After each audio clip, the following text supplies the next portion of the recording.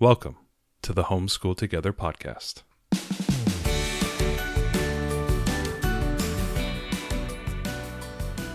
Where one working mom and a stay-at-home dad help you navigate the nuts and bolts of the growing and dynamic world of homeschooling.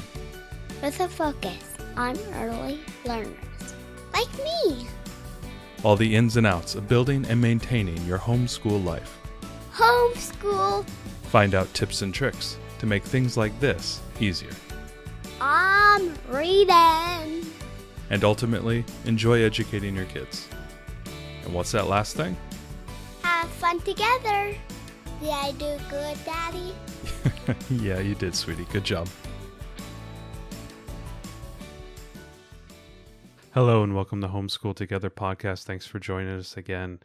Today we're going to be going back to our interviews and doing another homeschool journeys. I love these ones. We have Shannon Demeter joining us today, and it was a really great interview. But before we get started, if you have a chance, head down into the show notes, connect with us on social media, check out our great resource guide, and if you could, please head over to iTunes and leave us a nice little 5-star review. It really helps other people to find us, helps our podcast reach new listeners, which is, I think, the hope for this whole thing. Certainly. We want to help as many families as we can, so we love connecting with new listeners, just like Shannon. I mean, we as connection through a connection of someone who'd listened to the podcast, and that was really great. It was really great too. She was a fun journey. Our journey interviews, right, which tries to tell the story of regular families that are going through their own path with homeschooling. And how many different types of flavors there are. Right. That's what I love, right? Because homeschooling is, but it is whatever you want it to be, and it is what you make it both. And we get to see what people decide to do and what they make of that. And it's really fun. I was really struck, she has three children that she's actively homeschooling, and the amount of preparation, the dance that she's doing to make sure that everybody has their needs met was at once both a little bit overwhelming, because I thought, oh my gosh, she's so, she's super just, mom, yeah. Yeah, right. She's got this all under, how do you keep all those balls in the air?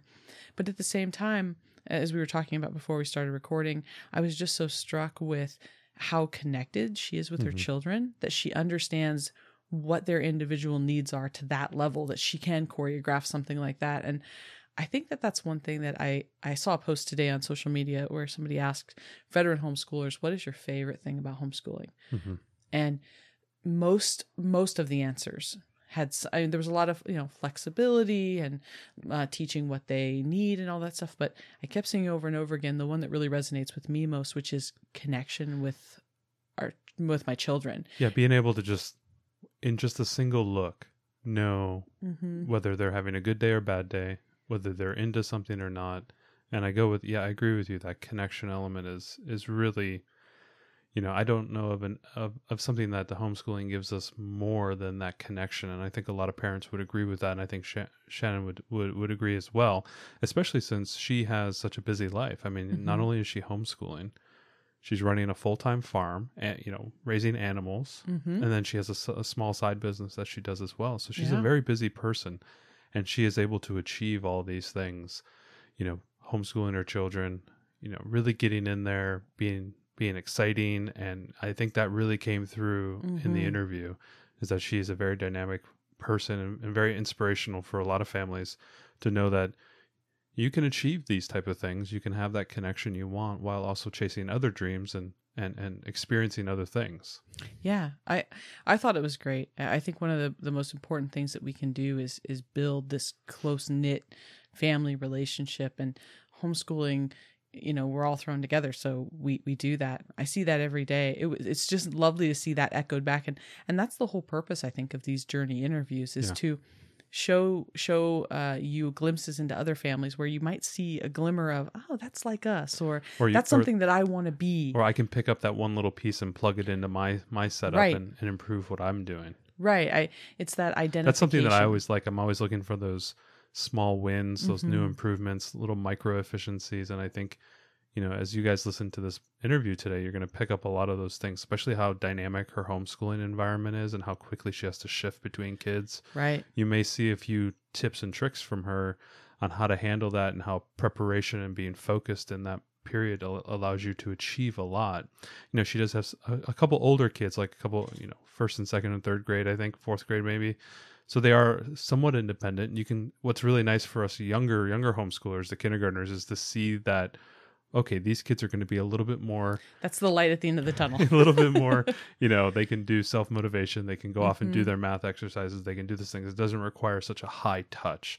It really feels like this is a high touch environment right now that I don't have enough time to say, hey, please go do that so I can entertain the younger kid. Right. Or when I'm going to be homeschooling the younger kid, that I can tell the older one, hey, can you just go do those work pages or go read that book or do that reading, do your handwriting, and then I'll come back to you.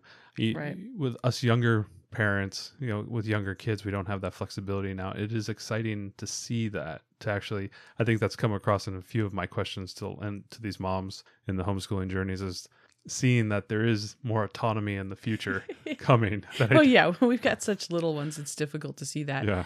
I think what was also interesting, she's homeschooled for 3 years, and you can really see in how she manages all of the needs of her children and making sure that everything is covered and all of that. It's inspiring to me to see, like, hey, that's where we could be in another, year and a half or 2 years, as far as having that deep level of understanding and getting everything really dialed in, because sometimes we feel like we're kind of flying by the seat of our pants. And it felt good to hear, like, okay, when we settle in, this is somewhere I could be. Sometimes you hear from homeschool parents, or I've heard on other podcasts and I've read other blog posts, and you interview a mom who has been homeschooling for 15 years and has 6 children, and they're just like a rock star. And it's, while I love hearing those stories, because it's like, wow, that's amazing and inspiring, I also have trouble connecting with that because it's too far removed from where I personally am with my family and the age of my children. And so I like seeing something that's like a little bit in the nearer term futures, like I could be there. That's going to be a year or 2 years from now. Yeah. I could do that. And so I think that's what Shannon's interview showed us, and how she juggles her business and her farm and all her things with homeschooling and meeting her kids' needs. So all in all, it was a great interview. She was lovely to talk to, and we hope you all enjoy the interview. So let's get to it. Welcome, Shannon. Thanks so much for joining us today. Oh, thank you for having me. So tell us a little bit about yourself and your family and your homeschooling journey. Oh, I'd be happy to. Well, I have 4 children in total, but 3 are home with me that I have the opportunity to school from home. I have a 10-year-old son, an 8-year-old son, and a 6-year-old daughter. So they're definitely really close in age, which makes it interesting and exciting when I'm trying to do school with all of them at the same time. We started homeschooling 3 years ago. So out of those 3, the 10-year-old was just coming out of first grade. And during his time in first grade in public school, I had a few situations. They weren't terrible, but just not great experiences at the school. And it had nothing to really do with the teachers. It was more about just, I think, policies and situations that weighed on me a little bit. And so in the back of my mind, I would kind of think, or in my personal experience, I felt like it was kind of this prompting that said, you need to bring your son home. And I had always been someone that could never have seen myself homeschooling. And so I would politely look over my shoulder and to say, shh, whoever's talking to me, please stop. I'm not going to homeschool my kids. You're crazy. And so that happened actually multiple times during that first grade year. And before we even finished out the first grade year, I was like, yes, I am definitely bringing him home. And at that time, my second one, who's now 8, he would have been going into kindergarten. So that first year that we homeschooled, I had one technically in second grade and then kindergarten. And it was a really interesting experience. I probably researched for about 6 months, I would say, what curriculum I was going to use. So it was a big decision. I'm not a super patient mom. And so when I brought this idea up to my husband, he reminded me that I'm not a super patient mom. So he said, how do you think this is going to go over? And I really felt strongly like, we can do this. And his response was, well, if if they're dumber after 1 year, we can always send them back to public school. And here we are 3 years later. So it worked out for us so far. So far, so good. So who did you do the research with? I mean, you said you did a lot of research. What was that research, and what were you doing and searching for, and what finally got you over that hurdle on what you were going to do? Yeah, it was my BFF YouTube. That's where I did a lot of research. I started Googling homeschool, and it was so overwhelming. There was so much information, and I had no idea where to start. And so I started started YouTubing homeschool curriculum because I wanted to listen to people and see people and have them show me some of this curriculum so I could see what it looked like. I found that there were a lot of YouTubers that would do unboxing. So they would open up a curriculum, they would flip through it, or they would do a couple of lessons of curriculum with their children so you could see how it flowed. And that's how I spent a lot of the evening time. My husband would look over and go, "Oh, are you watching more curriculum review?" So he'd be watching TV and I'd be watching curriculum review on YouTube with my headphones in. So that really honestly was about 6 months and before I really made my final decision on what I was going to use. And I've stuck with that this whole time. What were you said something, it was a little bit of a personal fear regarding homeschooling. Were there any fears on your oldest son? Was there any fears on his side starting homeschooling, or was he open to it and excited about it? He was excited.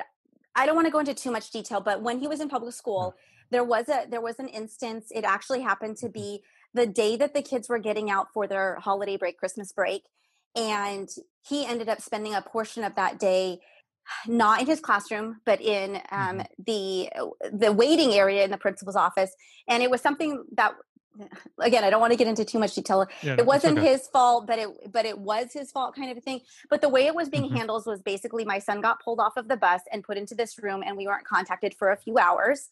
And he sat there by himself. He didn't experience his party that day. And he wasn't putting anyone in harm or anything like that. So anyways, he didn't even want to go back to school after that. He was afraid to go back to school. And just because it was a hard first grader sitting in the principal's office by himself. And when we arrived, he was sitting there by himself eating lunch in this meeting room. So anyways, he didn't even really want to go back after that. So when this started, that was kind of the last straw that really pushed me. And I would have conversations with him and he was really excited. Like when I started deciding what the curriculum was and showing him what we were going to do. And he actually got really excited. He wasn't worried at all. He's also, out of all of my children, he is the most social. He's the easiest going. And he, even after leaving public school, he still keeps in contact with some of those friends that he only knew for 2 years. And so it was not this huge change. And I've even asked my kids, pre-COVID, would you want to go back to school? And he was like, no, I do not. Was there any process of, there's a term that a lot of people use is like deschooling. Was there kind of a decompression time after you pulled him out? Did you take a little bit of, relaxing period? Well, he finished his first grade year. So we had summer like everyone else has summer. But I would say if I hadn't, I would definitely, now knowing what I know, I would absolutely suggest that anyone that pulls their child from public school mid-year, take that time, because it is definitely a transition for both you and the child as far as expectations and how your days are going to go. So after all your research and your YouTubing, what curriculum and resources did you decide to go with, and how has that worked out for you? So I use a curriculum called The Good and the Beautiful, and I absolutely love it. Now, it is a Christian-based curriculum, so for any of the listeners who prefer not to use that, there's actually a huge community of non-Christian users of the curriculum. And basically what they do is that in the curriculum, if there's context about anything that has to do with Christianity, they just kind of cut that out and they move on. And the main thing with that is things like in language arts, there could be a poem and it, basically talks about, maybe God's creation, or it could be something, I'm trying to think like in the science the history curriculum, the very first lesson that we had was on the creation. So some people that don't follow Christianity, they just kind of cut that out, or they adjust it, based on their beliefs. But as a whole, the curriculum, the reason I chose it was talking about language arts and the strength of grammar and spelling. It is absolutely by far the strongest that I found. And that is what really drew me to it. Is it heavy in the trivium? Do they talk a lot about that, or do they just stress, reading, grammar, rhetoric, and all the other things? So I'm not familiar with the trivium, but okay. Basically for instance, the language arts curriculum encompasses reading, spelling, phonics. It also brings in art appreciation and some geography just into the language arts curriculum. So as an example, it starts out very basic. Like we just finished up level K with my daughter, and she is already doing blending sounds. She understands the basic rules of the very difficult English language that whenever they tell you there's a rule, it's always like most of the time, but sometimes there's a rule breaker. So, which is 85% of the time. Yes. Yeah. But my middle son, who's level 2, has just started sentence diagramming. So very basic subject and verb. And then in level 3, it will get more complex. And my other son is now in level 4. So he's doing articles, adverbs, adjectives, really diagramming out the sentence. Does it come with a math curriculum as well? Is it kind of an all-in-one thing? It's not an all-in-one. They do offer, so when the curriculum was created, they started out with language arts. And so that's really what their claim to fame, I guess you could say, is. People know them for language arts. They have since created a science curriculum, which we also use and we love. And we have they break it down so it's individual units of curriculum for science. So we've done an arthropods unit. We are in mammals right now. We've done, I'm trying to think, we're going to be doing human anatomy. We're going to be doing a geology unit. We did public safety. So there's some really, really fun units that they have. And then they also offer history. And they break up their history by year. So there's year 1, 2, 3, and 4. And each year spans from the creation, or this year we actually started with ancient Greece. And then the end of this year, we'll be talking about the Dust Bowl. So it spans an entire, goes from beginning to end basically. But each year there's a different focus. So last year we started on the creation and we talked about ancient Egypt. We won't focus on ancient Egypt this year because we're focusing on ancient Greece. And it's designed to be family centered. So they have different projects if you have older children or younger children. So everyone can be involved and you're doing it, that portion of the curriculum, science and history, as a family, gathered together. And then for math, they do have math curriculum. That is their newest curriculum. And so it's kind of slowly being released. So they have level K through level 3 right now. My older son, because he's a little beyond that, I chose a different curriculum. I've actually used a couple curriculums. I haven't found one that I loved. I literally just ordered him the second book of level 3 for The Good and the Beautiful to have as a review until they release level 4, like any time now, any day now. So I'm just holding out because I love it that much. Cool. So what did you decide to pull in for math then? So what I used our first year was called Teaching Textbooks. It was an online math. And I chose that because I thought, okay, that will give him a chance to be in front of the computer and then I can work with the others. And it did that. And he got good, quote unquote, good grades, but he wasn't retaining any information. So I could look at the lesson and he would get like a 93 or a 95%. But then it would come to the quiz and he would say, I don't know this. I didn't learn any of this. I don't remember this. And I think for my children anyways, and I do believe for a lot of children, they learn better with pencil and paper. And so after I tried it again for half of last year and decided this is not working. So then I went to another curriculum called Math Mammoth, which was pencil paper, but there were some online videos to supplement, and it was a little bit better. But The Good and the Beautiful it relies heavily on manipulatives and stories to teach as well. And my younger two really thrive off of that. And I think that it will be good for my older as well. Yeah, we've been doing Right Start Math with our 5-year-old. She's kind of in the kindergarten level right now, and it's very much a, tactile, lots of manipulatives. Yeah, the manipulatives are huge. For Yeah, her. a lot of handwriting. There's almost no digital stuff. We do a little supplemental stuff with like Khan Academy, but that's just for fun. That's just for fun and kind of enrichment. But for the math, I agree with you. I have not had a lot of success with the digital products, other than they zone out while they do it. Yes. And they just and it's very, very playful. You're not really learning any concepts, the deep concepts. I found. I agree with you. The tactile stuff is a lot better. Maybe just to pivot a little bit. So you have 3 kids in the house. How does that work for you? We have a number of families on our Facebook group that have multiple kids. How do you manage that? How did you manage it as you had it seems like you had a younger kid to start, like you had a first grader, maybe a newborn, it sounded like, maybe, or a 1-year-old. I'm very interested to know how you manage that as I have a 1.5-year-old right now. Well, she wasn't quite that young. So our very first year, I had a kindergartner, a second grader, and then my daughter was in, I'm trying to think, her final year of preschool. I do have to say the preschool that we used, I absolutely loved. And I feel like it gave my kids a really good foundation. And if I had to start at the beginning of this is how you hold your pencil, I don't know how well I would have fared. Because so that really helped me, because I felt like they got a good foundation there. So I can kind of give you a sense of what our day looks like to explain how I make it all work, I guess. Yeah, absolutely. Yeah. So we usually start our day, or we try to start school around 9, and we start our day, because we are Christian, we start our day with some daily scripture study.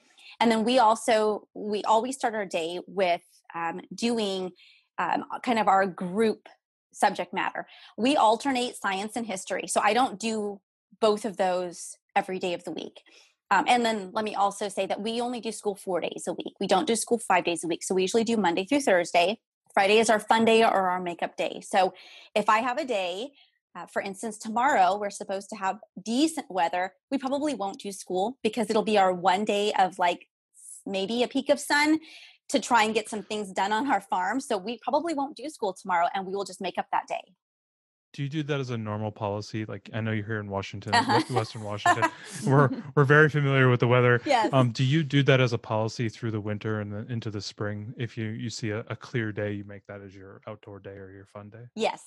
So because we live on a farm and we have a lot of outdoor projects that we need to get done. And so, yes, we decide like, hey, if there is a day where we're going to be able to get some things done, we're going to take advantage of that day.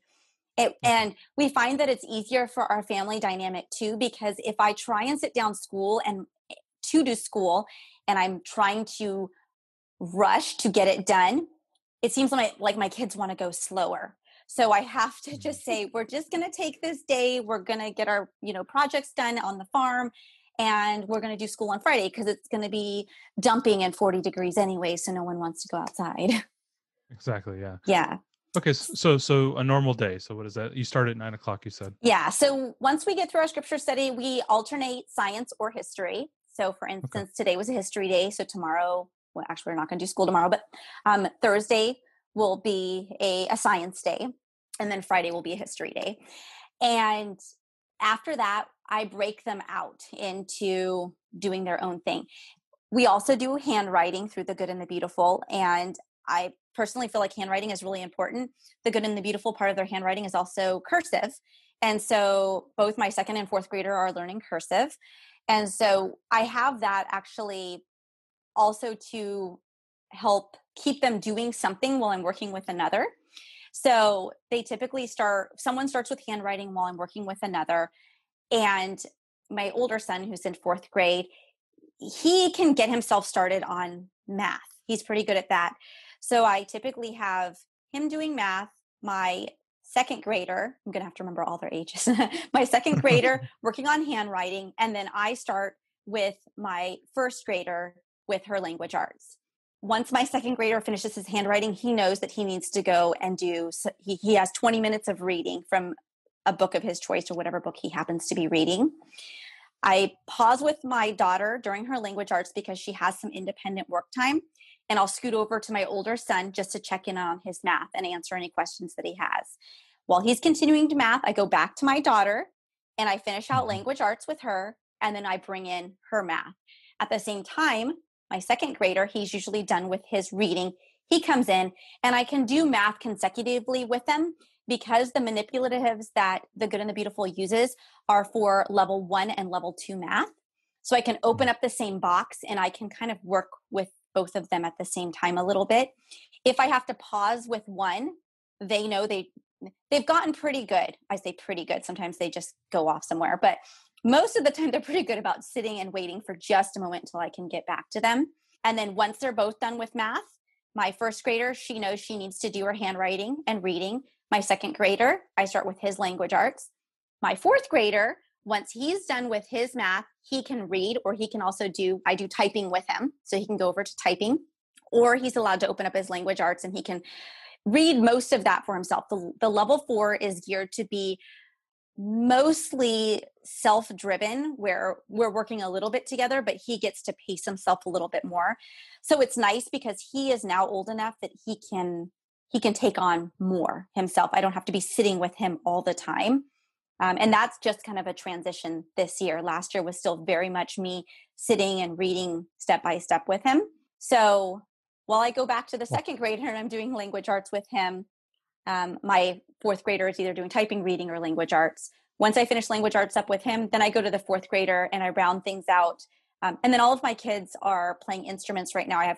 The boys are playing ukuleles and my daughter plays the piano. So they also have the opportunity to get up and go and do those things.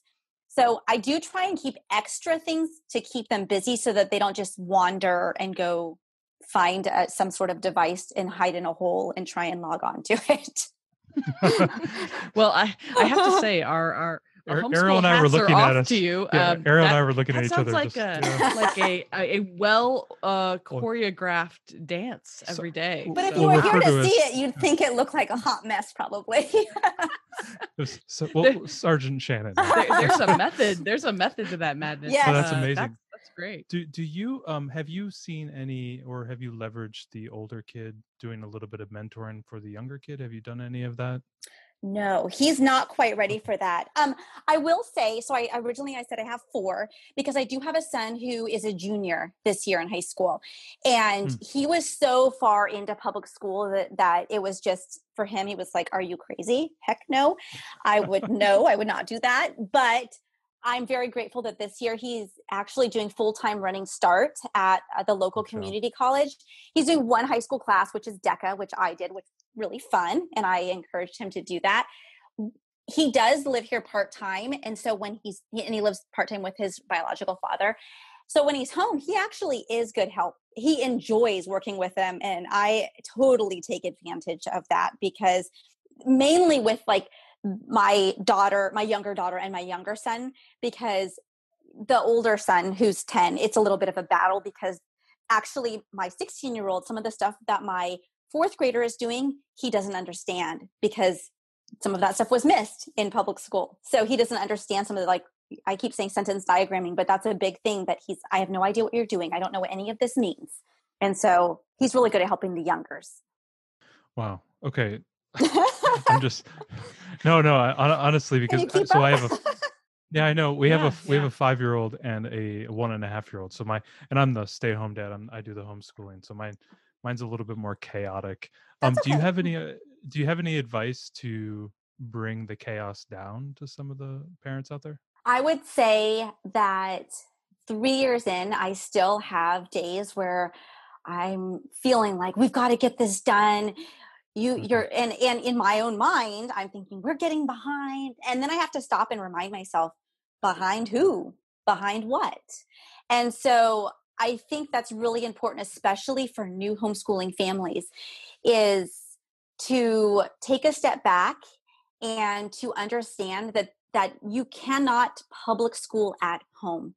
Homeschool is not public school. We don't run the day like a public school. We don't have to set time parameters for things. And so when I can take a deep breath and say, this is just taking longer than I thought it would take. Or an example is that my daughter, she took an entire year, I'm talking last November to this November, to complete her level K curriculum.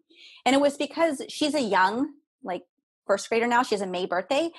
And there were just some things that she wasn't grasping, and we needed to stop. We needed to slow it way down. We needed to take breaks. There were weeks where I just read to her. I'm like, we can't even do the curriculum right now. It's not working. And that's the beauty of homeschool. So to bring the chaos down, I would say when you just have to take a step back and say, maybe today we're not going to force this. It's not working. Or today we're in the middle of science and my kids are so excited about talking about stick bugs. Let's just keep on stick bugs. I mean, that has been my saving grace, is when my kids are really excited about something that we're working on, it's okay to spend that extra time. We're not on anyone's clock. And so we just do that. When does your day end typically? You said it starts at 9. Do you end at like noon or 1 o'clock? What does that look like for you? So the goal is to end by about noon. If we can really, stay on track, we're usually done right around noon. And the day really ends when we get all of it done, because I find that for me, if I allow myself to just say, well, we're done at noon, no matter how much we've completed, we really would get behind, I guess you could say. Like, I really would have children who probably were 1 and 2 levels behind where they naturally should be, based on just not necessarily their age or their grade or anything like that. But it would just become more that we're not doing what we need to do on a regular basis. So for me, I say, we try to get done by noon, but if it's taking someone longer, then the day just goes a little bit longer. I have found that if we try and have lunch and come back, it's way more chaotic. They're less willing to come back from lunch. And I actually used to do history and science in the afternoon, and I flipped that because we never got to history or science. So that's why it's at the beginning of our day, because I wanted to ensure that was something that we were always getting to. And of course, math and language arts is a given to me anyways. And so it made sense. That's interesting, because I've been debating whether or not to shift some of my learning into the afternoon, as my younger one is, I think, maybe, very soon going to give up her morning nap and just have her afternoon nap, that I may need to utilize some of that time. So, and I've thought about, what that would look like. So, okay. Do you do all year round homeschooling? Do you do something, all year? Do you go with the school year? What do you guys look like for that? So we go with our own school year. We do not do year round, again, because you and we all live in Washington. I am taking advantage of every bit of summer that we can get. So we have decided not to go year round. We start our school year after Labor Day, and we complete it before Memorial Day. That's just how I want to do it. So that's how we do it. And we typically go, kind of on average, we go for 6 weeks, and then we take about a week break. So rather than taking big chunks at Christmas, I think a lot of those are created because of the public school system and the way that they need to arrange a break, and then of course people having time off during the holiday season and that sort of thing. But for us, I'm like, we don't need 2 weeks off at Christmas. So we usually do school up to about Christmas time. Sometimes that ends up that we take Christmas week off, but then we go back to it, and then we might take like New Year's Day off. But we don't typically take the same, like we don't, if spring break lands when we were going to take our break, then great. If it doesn't, it just doesn't work out. This last year, no, we're still in this year, 2020. It's the longest year I ever. know, the longest year ever. We just barely made it to Hawaii before everything started. And so we came back from Hawaii on the 26th of February. So when we were in Hawaii, we were watching the news and everything happening. But this spring, we were doing marine biology for science. And last year, I knew that that's what we were going to do. So I said to my husband, hey, let's go to Hawaii, early in the year when we're doing marine biology. And I thought he would be like, are you crazy? But he's sure, let's go. So we planned it all out, and it worked out this year for us to go. And we went when it worked for us. And when we could get inexpensive plane tickets, when we could find an inexpensive place to stay, that's how we worked at it. So again, because we are on our own schedule, we have a lot more flexibility for vacations as well. We can go during off season, which is awesome. Yeah, no, I absolutely agree. That Ariel and I have been talking about that for years. Oh, we can go to vacation when things are cheap. Yes. Someday when we're allowed to go on vacation. Yeah, when we're allowed to. So prior to COVID, did you do any outside of the house enrichment activities, sports, lessons, gymnastics, dance? What were you doing? Or how many? Did oh you my do? gosh. Usually homeschoolers are incredibly busy, which surprises new homeschoolers. They're like, aren't you locked in your house all the time? You're like, no, oh my God, my schedule is so packed. Oh my gosh, my kids are such hermits. No, they're absolutely not. Like, they're so socially weird. No, they're not. So my son, who's now 10, this last spring of 2020, would have been his 5th season playing local lacrosse. My second grader would have been his 3rd season. Sorry, no, his 2nd season. And then my daughter's 1st season. So we're a big lacrosse family. I'm actually our local youth director. This was supposed to be my last year, but then they said, how about everyone just roll over to next year? Because we really didn't have a season. So I was like, okay, sure. So all of my kids play lacrosse. I literally just registered them, all 3 of them, for basketball for this winter. We're planning to have a basketball season, I think, through the Boys and Girls Club. My daughter, not pre-COVID, but, a COVID purchase was horses. And so she is starting to do Western gaming, like barrel racing and things like that. So that's keeping us busy. And we live on a farm. And so my kids are planning to do 4-H. So yes, there's lots of things to do. How much, you're talking about the farm. How much does the farm fold into the homeschooling life and the education? Quite a bit. So like I said, our school day starts about 9. I roll my kids out of bed between 7:15 and 7:30. They are up. They have morning chores they have to do in the house and outside of the house. So our farm consists of, we have what we call a fold of Scottish Highland cattle. So they feed the cattle. We have 2 horses. We have about 40 chickens, and then we have a couple geese sprinkled in there. And then we actually have, I've lost track of how many pigs. We have 2 female pigs, 1 male pig, and we have 13 piglets right now. So they are all responsible for assisting with taking care of the animals, feeding, watering, cleaning up, all of that good stuff. All of that is supposed to be complete by 8:30, so they can come in, have breakfast, and then we start our day. In an ideal world, I'll tell you that. Are the animals for sale outside the house, or is it for consumption for the family? What does that look like? A little bit of both. So we raise our beef for us, and then we sell a portion of it. The pigs, kind of both the same thing. The chickens are all eggs. My kids have actually gathered together, and they usually sell some of our eggs to some of our, like, I'll call them neighbors, but we live on 10 acres. So the neighbor's like a half a mile down the road. But my kids, they collect the eggs. Although our chickens are lazy right now because it's winter, so they're not really laying much. I actually had to buy eggs at the store today, which is depressing when you own that many chickens. But yeah, so we do sell some of them, but most of it is for our own personal use. Okay, so 4-H, a little bit of entrepreneurship is flowing into the kids. Yep. That's what I was wondering. I was wondering if you were folding any of that in there. That's really cool. So there's a question around challenges. And typically, you've been homeschooling for a number of years. We have a lot of people in our Facebook group and who listen, we call them accidental homeschoolers. They're homeschooling because of COVID, or they've lost their job, and one of them's lost their job so they can homeschool, that type of thing. What type of challenges did you have? Maybe just 2 types of challenges. What challenges did you have before COVID, and what type of challenges are you having since COVID, and how are you managing those?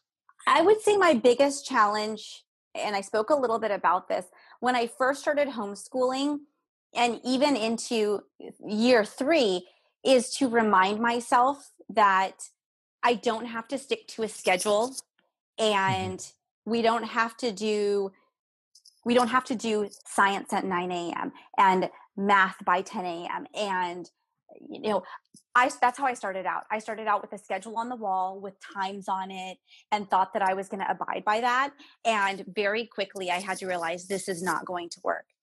Now, it does work for some people. And I think that having some sort of schedule of the day is smart so that you have something to follow to make sure that you complete everything that you're planning to complete. But having the flexibility to understand that some things may take less time and some things may take more time. So I would say that one of my challenges was being able to relax as a homeschool parent and understand that it's okay for that to happen. I would say, go ahead. Yeah, no, I agree that's a challenge that I've been feeling as well with, basically kindergartner, is understanding the idea that, I don't have to finish all this every day, or if she's not, into it that day, we can do something else that's more enriching. Yeah, just kind of coming to grips with that. We do an all year round homeschool, and I'll even blend into the weekends to finish small things that we didn't finish during the week. So I'm very free floating, and I think that for me, that's given me that that space to make mistakes, or space to regroup and not have to push it. And writing without tears is a lot of tears if you're pushing it really hard. Those type of things that I agree with you. Those are the type of things that I found just kind of relaxing and understanding it's not as critical to get every single thing done every single day. I would add, so this wasn't a challenge for me, but if I can add a challenge that I've heard from other people who are new to homeschooling, is the challenge of if someone is working, but now they've been kind of thrown into homeschooling because they don't necessarily want to follow the Zoom meetings and that sort of thing that the public school has, the schedule the public school has created.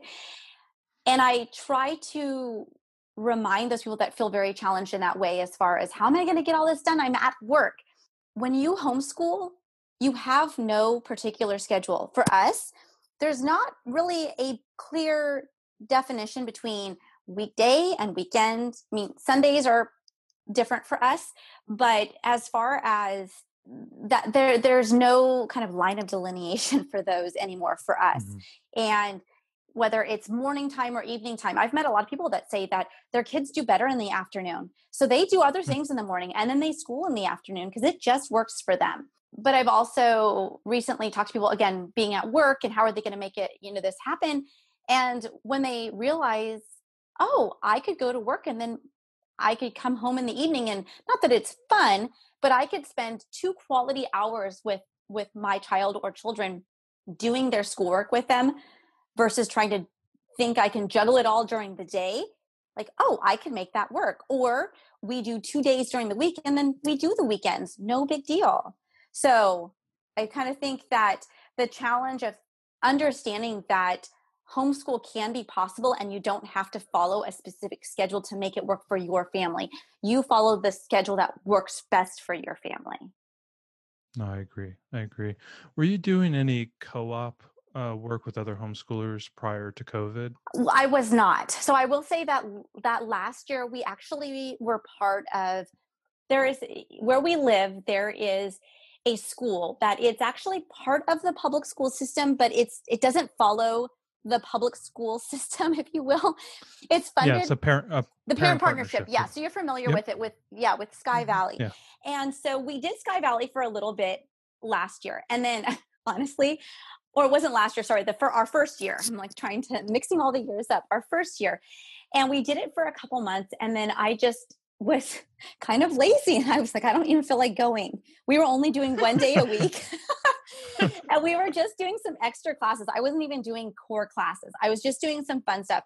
And I was like, I don't even want to drive. Like it was just, but it was also when my daughter was still in preschool. So I was trying to juggle like dropping her off at preschool and taking the kids to parent partnership. And you have to be on campus with them when they're there. And so it was just too much. And I was like, forget this. But then last year I said, okay, let's try it again.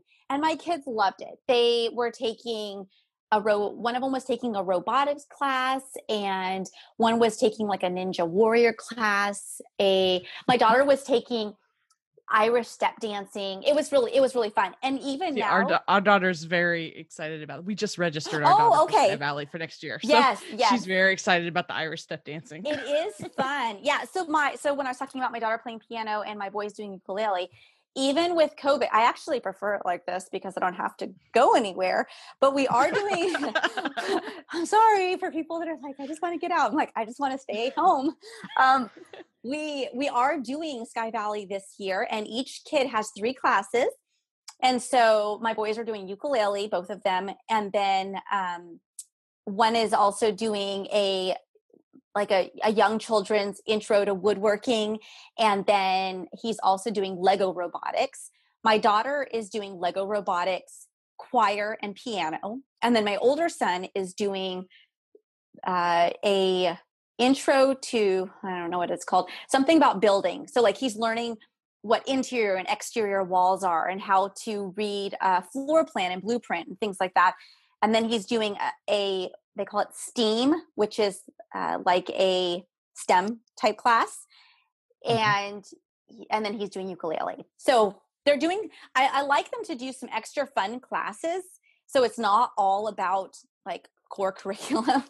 And then it also gives them something to do. So in amongst the chaos of the day of me trying to jump between them, I can say, go practice your ukulele or go, work on your Lego robotics. And that gives them something else they can do a little bit by themselves that can hold their attention for a very short amount of time.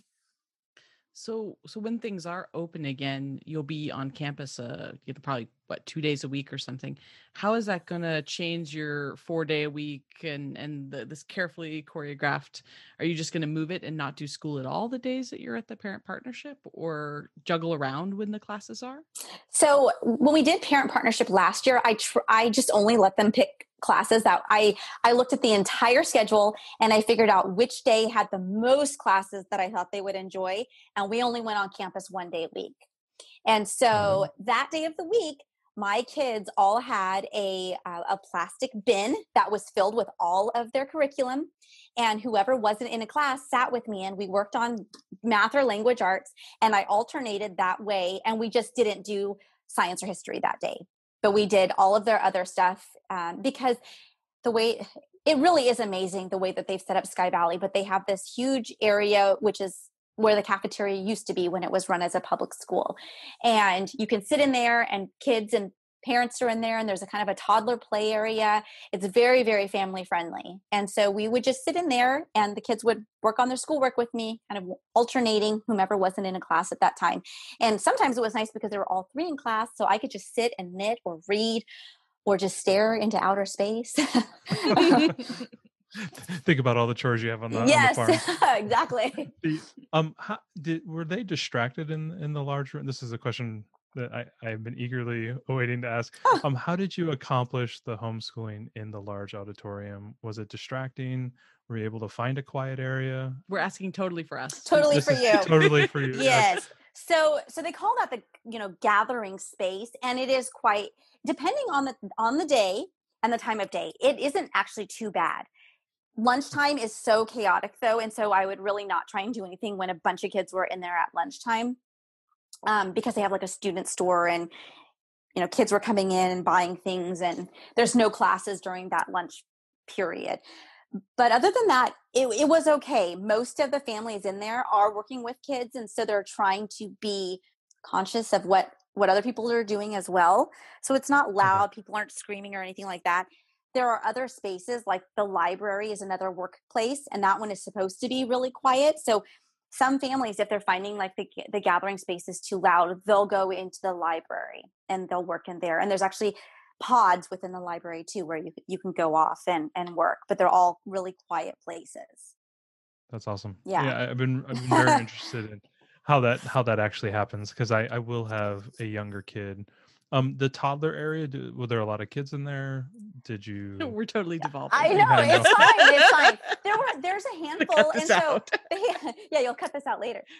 They actually have. It was funny because it's surrounded by like a picket fence, like it's like you fence your children in, like a dog run area. Is what it looks like.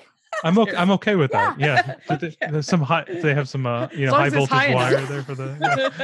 But there's toys in there. And then, some parents would sit in there and there's tables around there. So you could sit on the outside and just watch them play in there.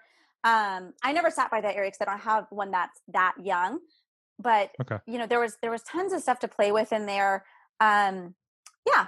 I mean, I even my daughter a couple times would go in there. I'm like, you need to come out. You're too old. I mean, she's not that old, but like it's really designed for younger siblings that aren't school age. So yeah, this is great. And we've talked about parent partnerships before. I think we'll leave all this in, because people want to know, what the parent partnerships sound like. I think we're going to have a chance to interview somebody. Yeah, we're going to try to see if we can interview someone from Sky Valley. Oh, that would be awesome. A lot more about it. Just to talk more about it, because it's a great program, and for us in this area, we don't actually have a lot of co-op offerings. So there's certainly definitely some religious co-ops, but there's not many secular co-ops because we have the parent partnership program. Yeah, it's such a big program. I think that they poach everyone who would create, co-ops. So in other areas where they don't have parent partnership programs, co-ops are big, but for us, it kind of is our co-op, right? Because there's not another choice. Yeah, a little bit. I think that the biggest difference, and I think that people maybe have a misconception about the parent partnership in regards to homeschool, because it is funded by the public school district. They do provide curriculum, and I don't consider the parent partnership like homeschool. So I think a lot of families that go to the parent partnership, they would say they're a homeschool family, which I would never deny that. But a lot of families exclusively use parent partnership, or they do everything at Sky Valley, and they rely on it a lot. And so sometimes there's a little bit of confusion. The parent partnership is the parent is supposed to still be the teacher. The partnership is that there is a teacher on campus that is showing your children information or guiding them 1 day or 2 days a week maximum, but you're supposed to be doing the rest of the work. So, it's not intended to be a replacement. No, and some people are confused by that. Yeah, that's what we're planning on doing. We have curriculums that we've, we're going to be doing, and math and but it's science great and all for that things stuff. Like choir and drama. Oh gosh, yes. Provide here. Yeah, we're looking at it almost for an enrichment, socialization. Just kind of the all around and enjoyment. Well, honestly, it's a great opportunity that our public dollars pay for, so we might as well. Yes. Yeah, but to bring us back to homeschool a little bit, one of the things we talked about when we were prepping for this interview, we said, I've been homeschooling for 3 years, and now I just have a passion for keeping kids home and learning. Can you tell us what about homeschool in your experience is the thing that you really, you've really fallen in love with, that's going to carry you through the next few years, and when times get difficult, that homeschool purpose, I guess, is what I mean. What's it that really grabs you? Is this is what's right for us? I would say the biggest thing is being able to, this sounds so cheesy, but it's true, allow my kids to guide me. Because when I first brought home my son, again, who's now 4th grade, I have to remember to call him 4th grade because I just say he's in level 4. Because when you homeschool, you don't call him a grade. No. And at first I thought that was weird, but now I've fallen into it. So he's 4th grade. But when I first brought him home and he was going into 2nd grade, he was really struggling with reading. And I was so scared that I was not going to be able to bring him through that. And again, 2nd grade, in my opinion, they should not be amazing readers, but by standards of the public school system, he should have been doing better than he was. Mm-hmm. But within the first, I would say 4 to 6 months of him being home, it was amazing to see the transition. And it could have just been him maturing or, naturally moving into that understanding of reading. But I'd like to say it was because I brought him home and he was being homeschooled that he was doing better. But it was so amazing to see him gradually improve in his reading skills and not having to worry about putting him into a specialized program or him being considered behind what that standard was. And then as far as my daughter, I described the fact that it took us a year to complete her level K or her kindergarten curriculum. And that is a big driver for me because I realized that if my kids need to slow down, then I can slow down with them.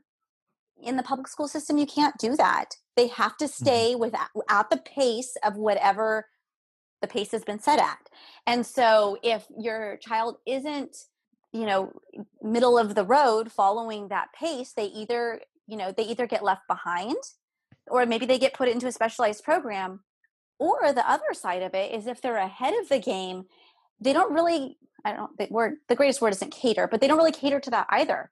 So the child who I had that wasn't a great reader was excelling at math. And he was actually kind of bothering other kids because he would finish his math so quick. And the teacher said, he's lovely. He's a great student. He's very helpful. He's very smart with math, but he bothers other kids. And I was just horrified. Oh my gosh, what? He bothers other kids? And then she said, well, he finishes his work and then he starts bothering other people. And my response was, oh, okay, well, just give him some more worksheets to work on. Well, no, we can't do that because he just needs to sit and wait till we're ready to move on. What? I was like, he's in first grade. In first grade.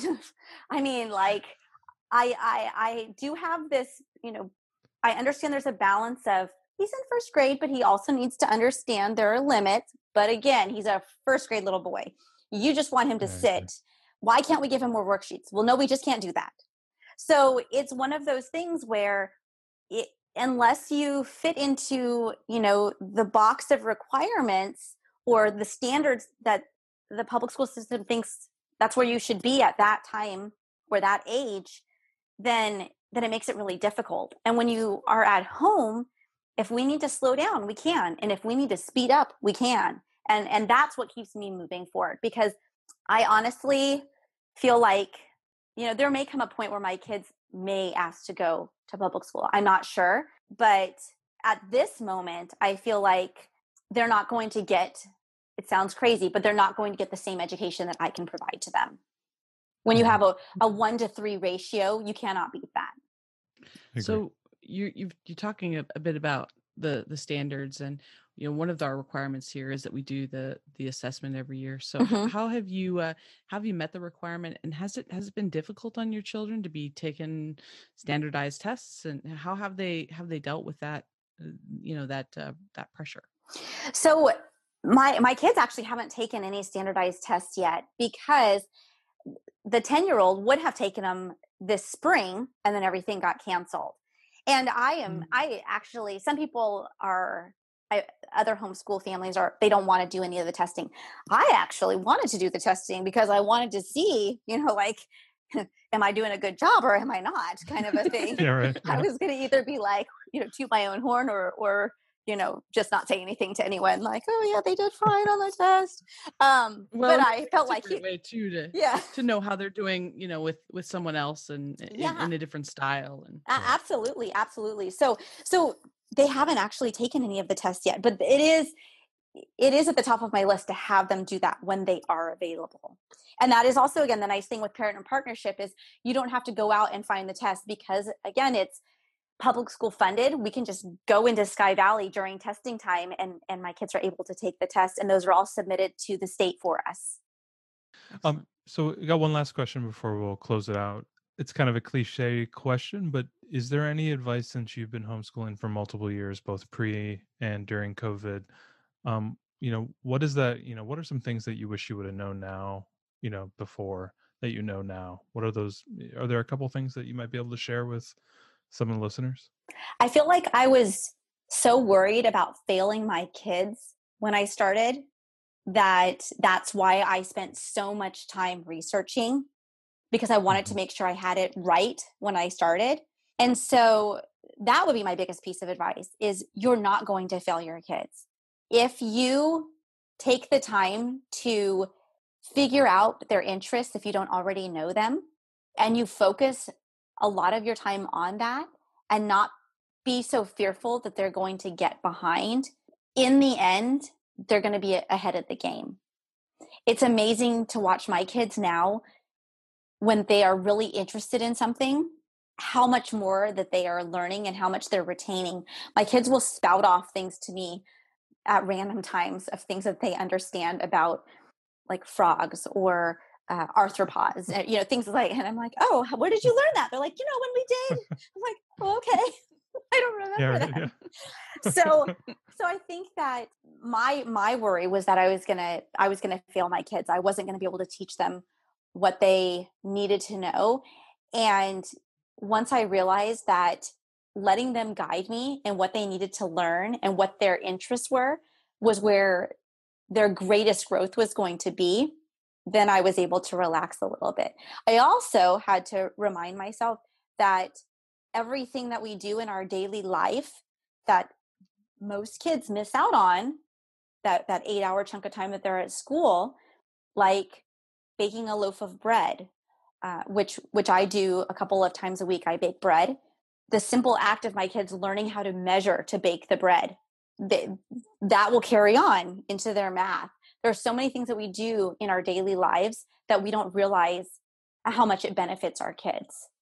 I agree. It's that confidence. It's that the maturity that, I can do things. And a lot of kids don't get to experience that. I'm sure you see that on the farm where you have kids cleaning stuff or feeding animals, that there's a level of maturity there that you may not see with other kids who may only just go to school, sit in class, learn, come home, maybe play a sport, but you're seeing more of the world. And I think there's a level of maturity there that I think you can't get in a class. You just can't get that in a classroom. Yeah. I agree with you. Yeah, absolutely. We just had family visiting, and they don't even have a goldfish in their house. They're anti-animal. And so coming to our house, it's like a funny farm, but it's so funny funny farm. It's interesting to see how those kids reacted, and watching my kids go out and they followed them along doing the chores, but just to see them, and they almost seem to be in a little bit of awe as far as all the things that my kids were doing. And as young as they are, like my 10-year-old operates our tractor probably better than I do. And so it's things like that again, you don't get to experience every day at school, but they sure do learn a lot here. I think that's really great. Thank you so much for your time tonight, Shannon. We sincerely appreciate it. And I think our listeners are going to enjoy hearing your story. Oh, you're so welcome. Thank you so much for having me. I really enjoyed it. Oh, thank you. Thanks so much for joining us today and making us a part of your homeschool journey. Please engage with us on social media. Join our Homeschool Together podcast group on Facebook and find us at Homeschool Together Podcast on Instagram. We'd love to hear your feedback, questions, and recommendations. Until next time. Happy homeschooling!